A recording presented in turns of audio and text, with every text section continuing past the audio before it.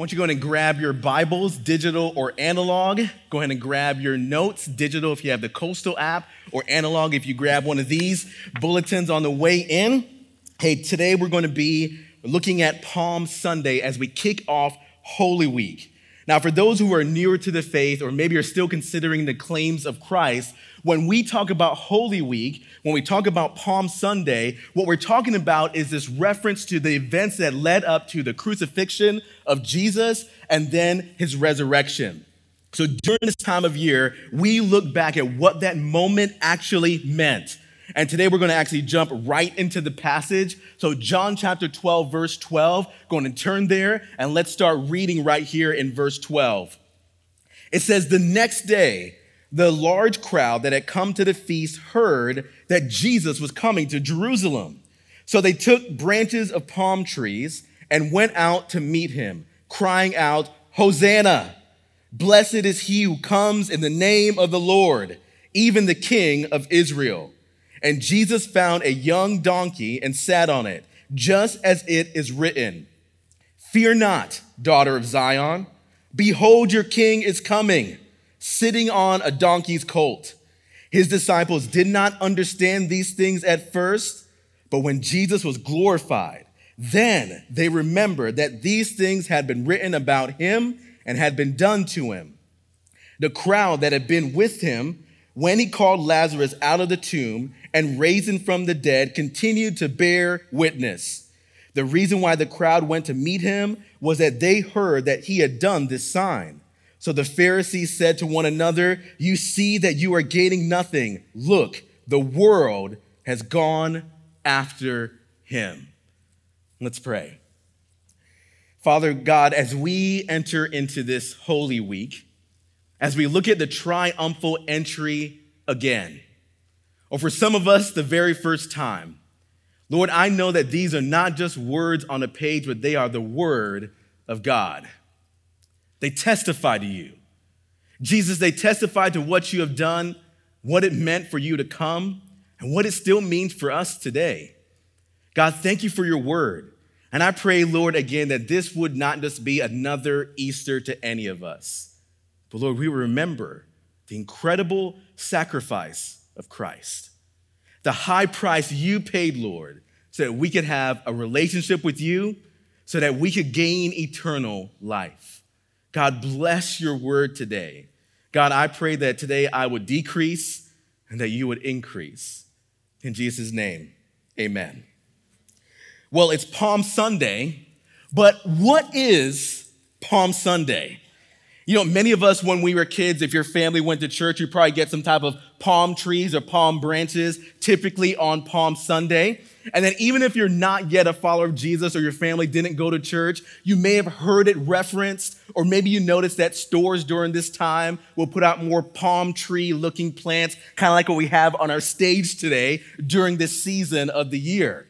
And some of you may even remember that there was something about as Jesus was coming in that people would kind of throw coats out there on the ground. They would do these things as Jesus was coming into town, and they would throw coats out there, and some people would even shout, "Hosanna." They were shouting Hosanna, which means salvation now, Lord, save us now. But some of you have even heard this taught before that on one day they were shouting Hosanna, God save us, but by the end of the week they were shouting crucify him. Now all of these things are rich in their meaning, and they're a great testimony to who Jesus is. But today I wanted to show you another side of the story that John records. John, who was this first century follower of Jesus, who really did know Jesus, who really did walk with Jesus, who really did witness Jesus do these things. John records something here and makes this connection that I oftentimes overlook. But it actually reveals who Jesus is. In fact, I've titled today's message, Jesus Is. And I know right now the world may seem like it is out of control. I know right now it may seem like the world is even worse than ever. In fact, maybe not even the world, but sometimes it even seems like our lives are worse than ever. It may even seem like our lives are out of control. But 2,000 years ago, when this story happened, when it was recorded, God said to a weary world that Jesus is the answer. And church, I'm telling you, if you're a follower of Christ today, even if you're not yet a follower of Jesus, even today, God's answer is that Jesus is still the answer. But do you know it? And do you believe it? Look, Jesus is the answer for us today. But write this down, okay? Number one, Jesus is always on time. Jesus is always on time. Now, just for a minute, go ahead and put verse 12 back up there. John chapter 12, verse 12. I'm going to put that back up there. Now, notice what it says here, okay? It says, the next day, the large crowd that had come to the feast heard that Jesus was coming to Jerusalem. Now, I'm sure you're asking the question that I was asking when I was preparing this message. If it says the next day, it begs us to ask the question, what was going on before that? Well, I'm so glad that you asked this morning. Look at John chapter 12, verse 1. John records this. He says that it was 6 days before the Passover. Jesus therefore came to Bethany, where Lazarus was, whom Jesus had raised from the dead. Now, church, I want you to go with me for a moment, okay? I want you to go with me, and I want you to stay with me. We're actually about to take a 1,500-year journey in about 2 minutes. Look, I know we just finished our Exodus series, but I want you to turn back to Exodus chapter 12. Again, whether you have a digital Bible or an analog Bible, turn to Exodus chapter 12, because I want you to see this, and I want you to open up your Bible and see it, and once you get there, I want you to slap the person sitting next to you, because this is a slap your neighbor type of good thing, okay? Some of you are slapping people when you don't have a Bible in your hand. Exodus chapter 12, verse 1. Listen to what the Lord had recorded here. The Lord said to Moses and Aaron in the land of Egypt, this month shall be for you the beginning of months. It shall be the first of the year for you. Verse 3 says, tell the congregation of Israel that on the 10th of this month, every man shall take a lamb according to their father's house, a lamb for the household. And if the household is too small for the lamb, that he and his nearest neighbor shall take according to the number of persons, according to what each can eat, you shall make your count for the lamb. And then in verse 5, he says, your lamb shall be without blemish, a male a year old. You take it from the sheep or the goats, and you shall keep it until the 14th day of this month, when the whole assembly of the congregation of Israel shall kill their lambs at twilight. Now, again, stay with me here for a moment, okay? Because here in Exodus chapter 12, God institutes the Passover.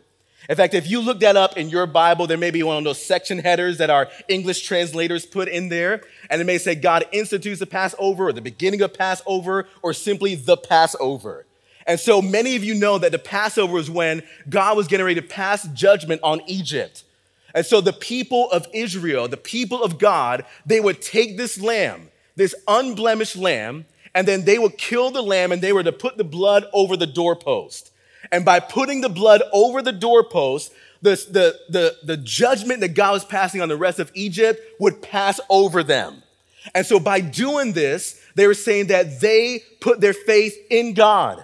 They put their faith in God that he was going to save them and that literally death would pass over them.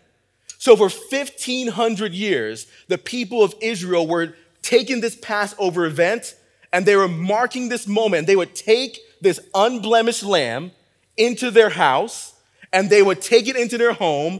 And then when the Passover actually came, they would slaughter the lamb to show that they believed that God saved them and that because of their faith in him, because of the shed blood, that death has now passed over them. Fast forward 1,500 years to John chapter 1, verse 29. And listen to what John the Baptist says about Jesus. It says, the next day he saw Jesus coming toward him. And he said, behold, the Lamb of God who takes away the sin of the world. Now come back to where we are today, okay? In John chapter 12, verse 1. Look at these verses again. 6 days before the Passover, Jesus therefore came to Bethany. And then in John chapter 12, verse 12, the next day, the large crowd that had come to the feast, they were there for the Passover, heard that Jesus was coming to Jerusalem. The Lamb of God comes into Jerusalem right at the time when the people of Israel were supposed to find their perfect, unblemished lamb. Right at the time when they're supposed to find their perfect, unblemished lamb and bring it into their home to say, by faith, God, this is the perfect lamb that we're going to shed its blood, believing that you have let death pass over us, that you have saved us. So right at the time when they were supposed to be bringing these unblemished lambs into their home, the Lamb of God comes into Jerusalem. And whether they knew it or not, they were welcoming in their unblemished lamb that once and for all would actually take away the sins of the world. He will be sacrificed so that anyone who believes in him, their sins would be forgiven and death would pass over them. This time, the Lamb is Christ. The people have been waiting for years for the Messiah, but right here, 1,500 years later, the Messiah is right on time. Church, I know sometimes that we look at the world and we look at our world and we think it can be so hard to see whether God is working. And we think that he is either delayed or delinquent in his care or his response to us. But his arrival is right on time. The final, unblemished Passover lamb had come. In fact, the writer of Hebrews would even say this about Jesus in Hebrews chapter 9, verse 12. He says that Jesus entered once for all into the holy place, not by means of the blood of goats and calves, not by those goats, those unblemished lambs you used to bring in. He says, but by means of his own blood, thus securing an eternal redemption. For if the blood of goats and bulls and the sprinkling of defiled persons with the ashes of a heifer sanctify for the purification of the flesh, how much more would the blood of Christ, who through the eternal Spirit offered himself without blemish to God, purify our conscience from dead works to serve the living God? Church, the people had been waiting for 1,500 years for the Messiah to come. They thought he was delayed. They thought he didn't care. But he was right on time to fulfill the promises of God. Jesus, even in our lives today, he is always on time. Number 2, church, write this down, okay? Not only is Jesus always on time, but Jesus is the powerful, peaceful, humble King. I know it's kind of a wordy point, but Jesus is the powerful, peaceful, humble King. Again, look how the story continues here in verse 14. It says, Jesus found a young donkey and he sat on it. Just as it is written, fear not, daughter of Zion. Behold, your king is coming, sitting on a donkey's colt. The crowd that had been with him when he called Lazarus out of the tomb and raised him from the dead continued to bear witness. The reason why the crowd went to be with him was that they had heard that he had done this sign. Right here, this triumphal entry, this first Palm Sunday, man, it shows that Jesus is peaceful and he is humble. Now, how many of you in here own a car? Raise your hand up. You own a car in here? Now, how many of you know that the type of car you drive or the type of car that you ride in says something about you? Some of you, your car says, you know what? I don't really care about owning a car. All I care about is that thing gets me from point A to point B. That's why the rearview mirrors are duct taped on. That's why I haven't washed that thing since I got it, because I don't care about the car. I just want to make sure that it is working so I can get from this point to this point. Some of you guys, your car says that it is the opposite. Your car is pristine. In fact, you keep that thing so clean that during this time of year, springtime, on the inside and the outside, spring is not going to have a victory over you. You get that thing washed several times a week, and your car says, you know what? If my car is a mess, my life is a mess, so I'm going to at least control this right here. I'm going to keep something in my life in order. Your car is very pristine. Man, some of you guys, your car smells like some Chick-fil-A sauce with a hint of old yogurt. And what it says about you, that either you got some kids, some young kids, or some grandkids. And when they eat food, half of that food falls out of their mouth into those cracks that you can't get, and you haven't been able to get to those things in years, and let me just say, I feel your pain. What Jesus came riding in on here says something about him. When he came into town, the people were expecting that the Messiah would come riding in on a war horse. This conquering Messiah was going to come and he was going to defeat the Roman government. He was going to set up his own kingdom right then and right there. But this king doesn't come in on a war horse, at least not yet. He comes riding in on a donkey. And it shows the humility and the humbleness of Jesus. Church, we have a Messiah. We have a king who's both humble and peaceful. And he shows it to the people. But how many of you know that even though when someone is both humble and peaceful, it doesn't mean that they are weak? In fact, sometimes we may look at humility and we may see that as weakness. But church, meekness is not weakness. And it's so interesting to know that here on this very first Palm Sunday, as the triumphal entry is happening, as people are shouting Hosanna, John actually references the story about Lazarus. Do you remember the story? In John chapter 11, verse 4, it says, "Now a certain man was ill, Lazarus of Bethany, the village of Mary and her sister Martha. It was Mary who anointed the Lord with ointment and wiped his feet with her hair, whose brother Lazarus was ill. So the sisters sent to him, saying, 'Lord, he whom you love is ill.'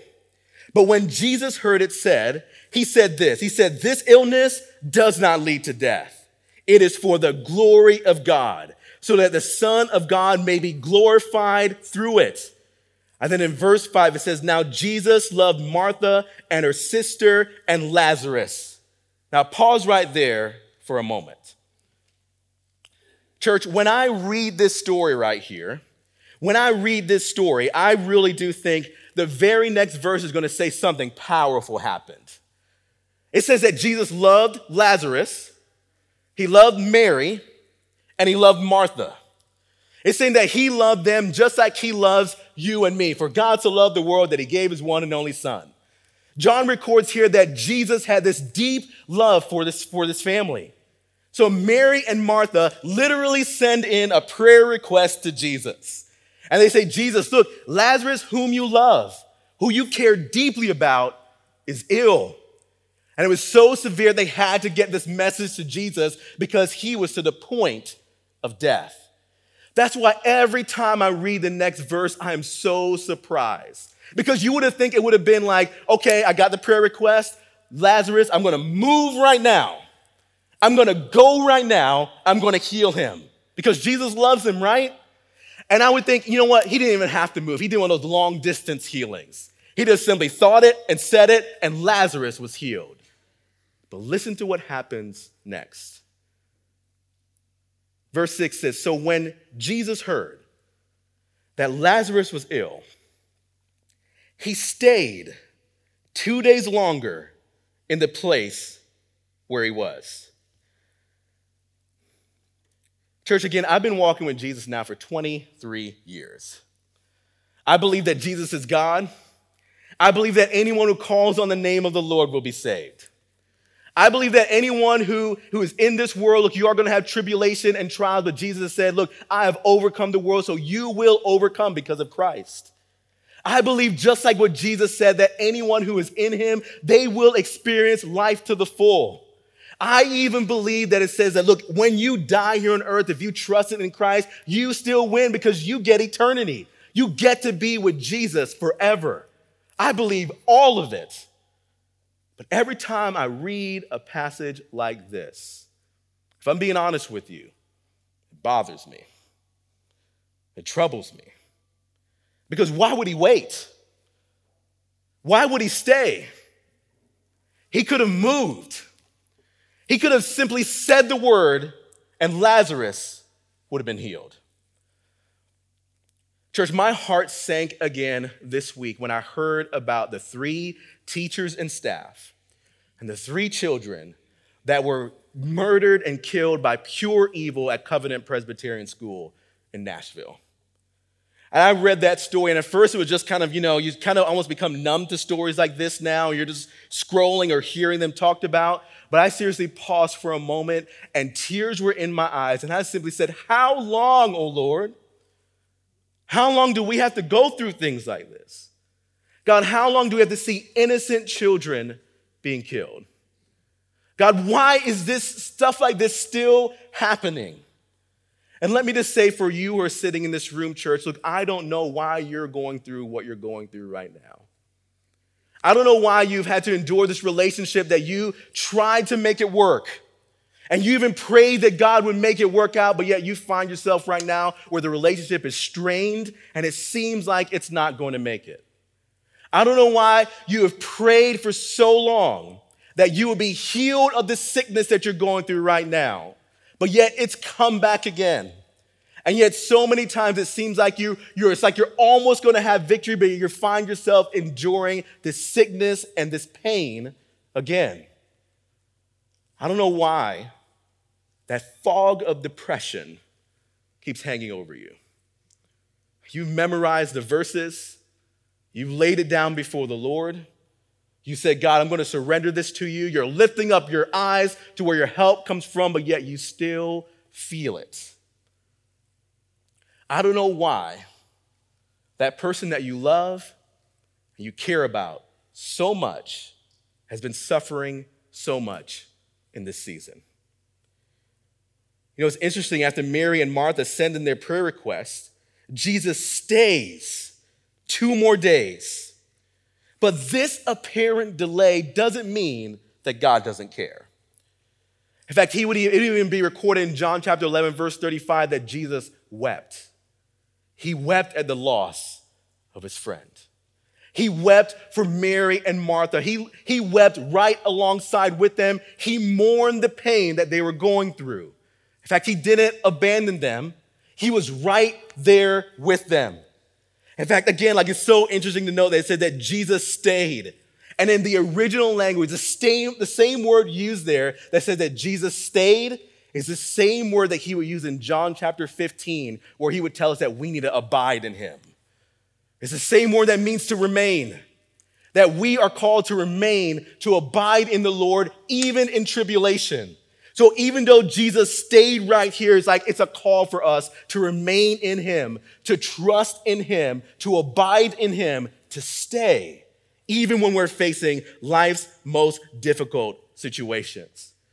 Jesus would raise Lazarus from the dead. In fact, we know how this part of the story ends, right? In John chapter 11, verse 25, Jesus said, look, I am the resurrection and the life. Whoever believes in me, though he die, yet shall he live. And everyone who lives and believes in me shall never die. And he says, do you believe this? Look, he is this humble, peaceful king, but he's powerful. Jesus raised Lazarus from the dead, showing that he has power over death, the power to raise the dead, the power to forgive, the power to heal in accordance with his will. That's why for the believer in Christ, that even if the worst thing happens, look, death still doesn't win.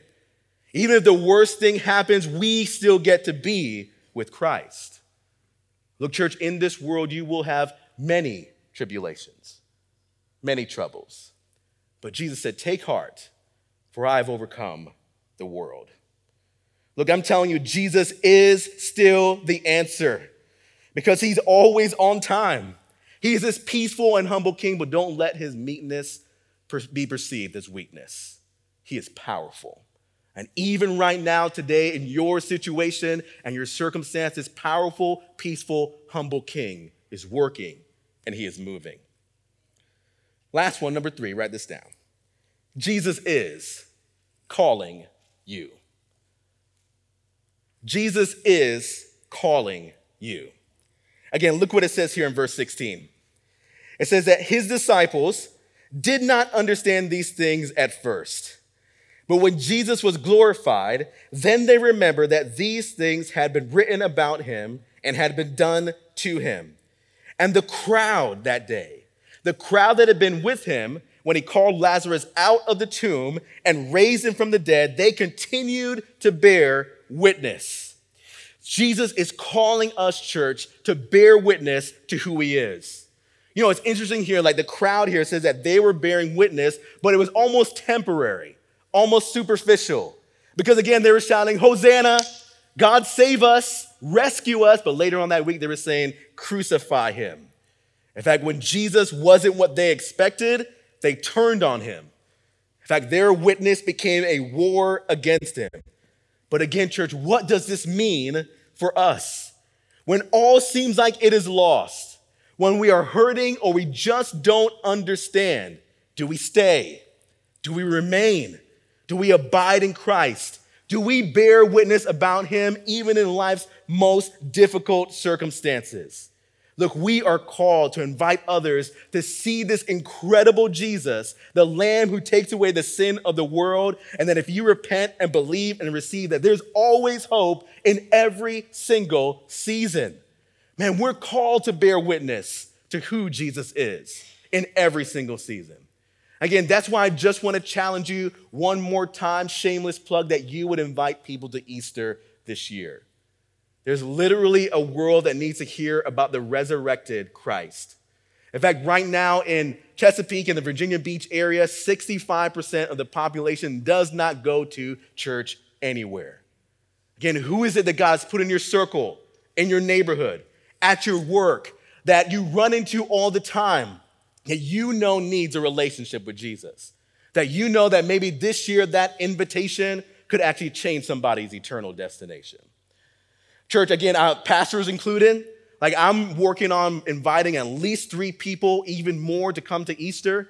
And the interesting thing is, like right now, all of our neighbors that we've gotten to know, all of them go to church somewhere. So I've been praying that God would either move us out of that neighborhood or that he would provide opportunities, because I want to be an inviter. I want to have opportunities to share the gospel. And just the other day, it's interesting. I don't know if this is because of COVID or whatever it was, but it took us a year and a half to finally get into a primary care doctor in this area. So just last week, I went to the doctor just to get the initial checkup and just to get like inputted into their system. And so the nurse comes in, taking my blood pressure. Blood pressure's fine, by the way, in case anybody cares. Taking my blood pressure. Thank you, one person cares about me. Taking my vitals, all of that stuff, seeing how I'm doing, and then she simply says, "What do you do?" I said, "Well, I'm a pastor of a church here in town." Now, a lot of times when I tell people I'm a pastor, usually that stops the conversation. They don't want to talk anymore.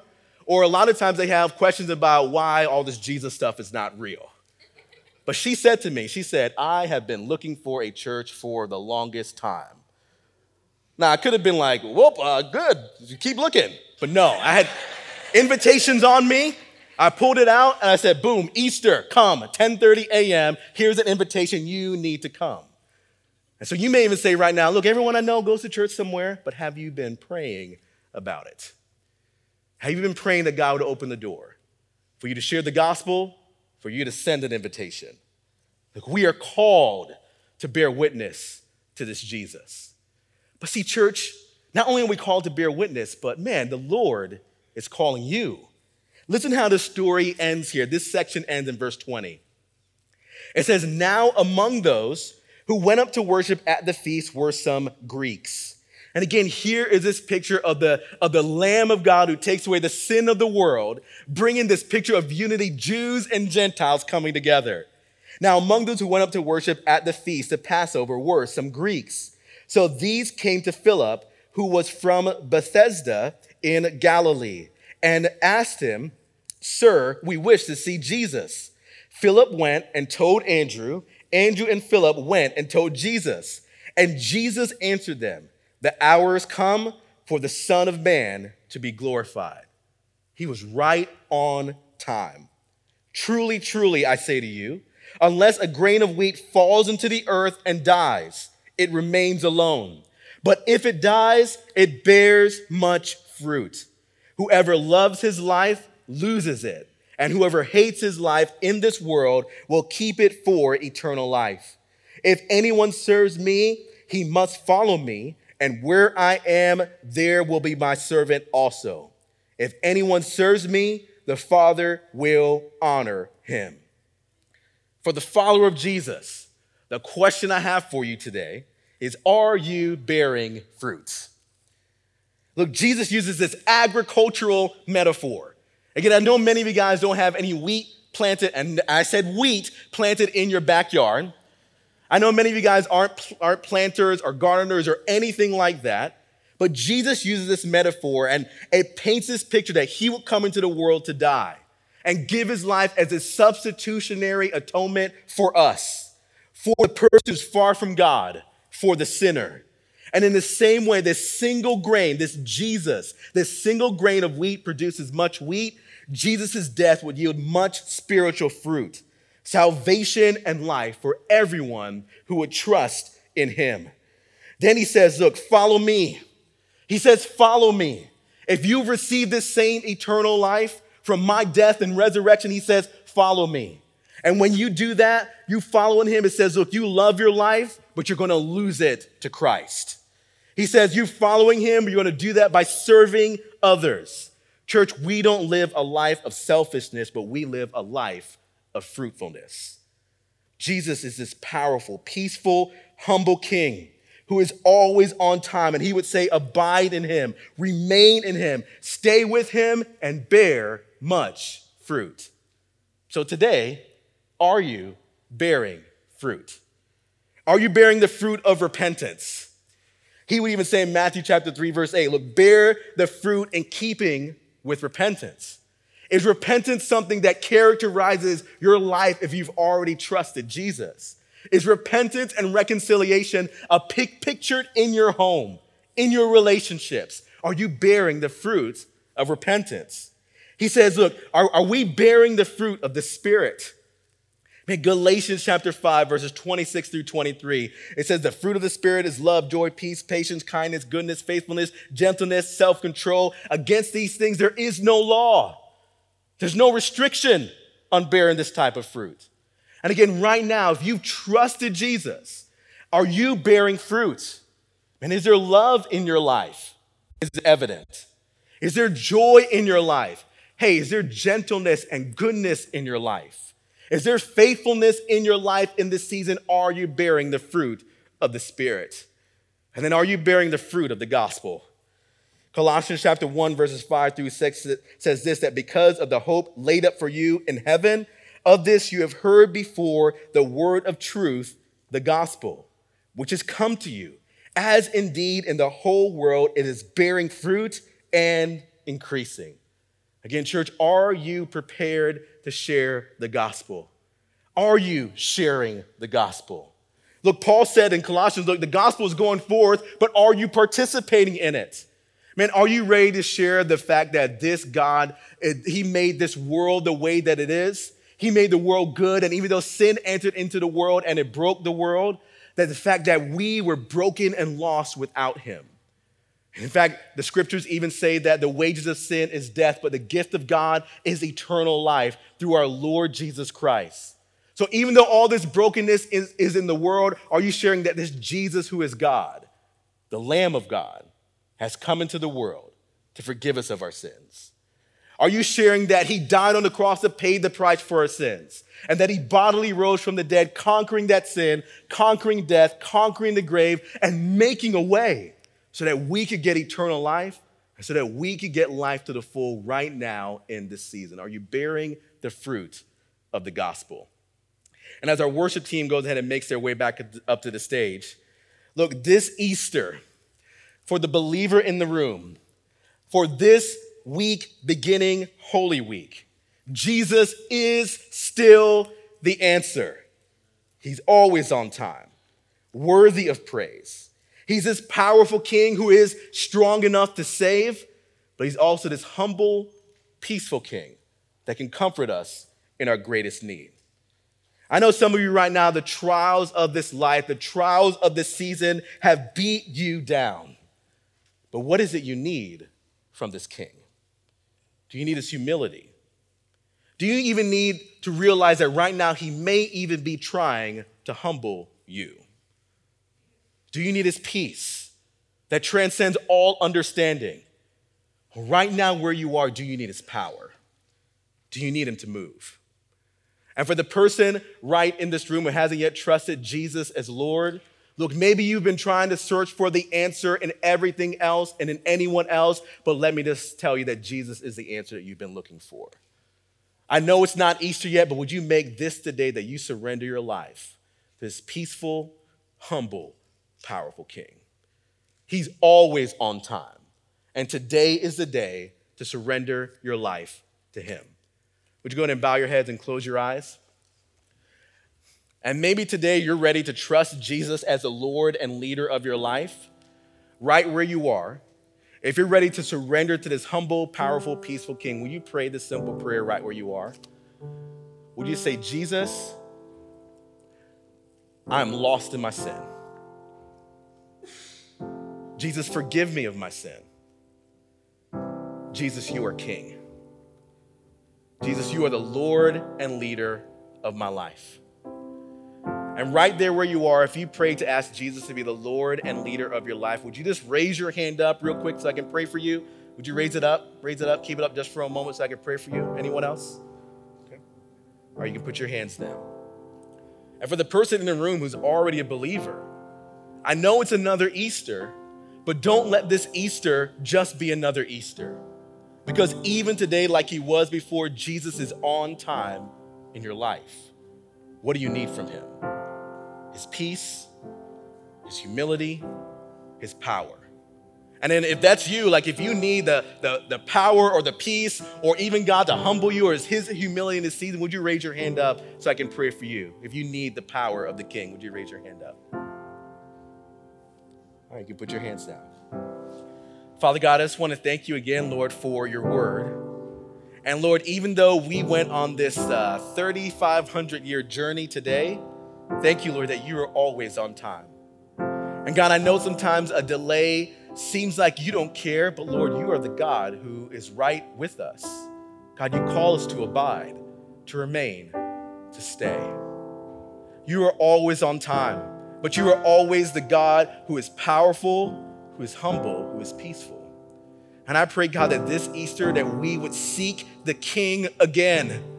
God, that we would welcome you in as the King who died on the cross, was that perfect lamb that was shed for us, and that by faith we believe that you have delivered us so death can pass over us. God, I pray that we would seek the King again. Well, Lord, thank you for calling us. God, thank you for calling us to bear witness. God, thank you for calling us to bear fruit. God, I pray that this church will be one that bears much fruit of the gospel, much fruit of the Spirit, but also, Lord, much fruit of repentance. May it characterize who we are. We love you, God, and we praise you. In Jesus' name, amen.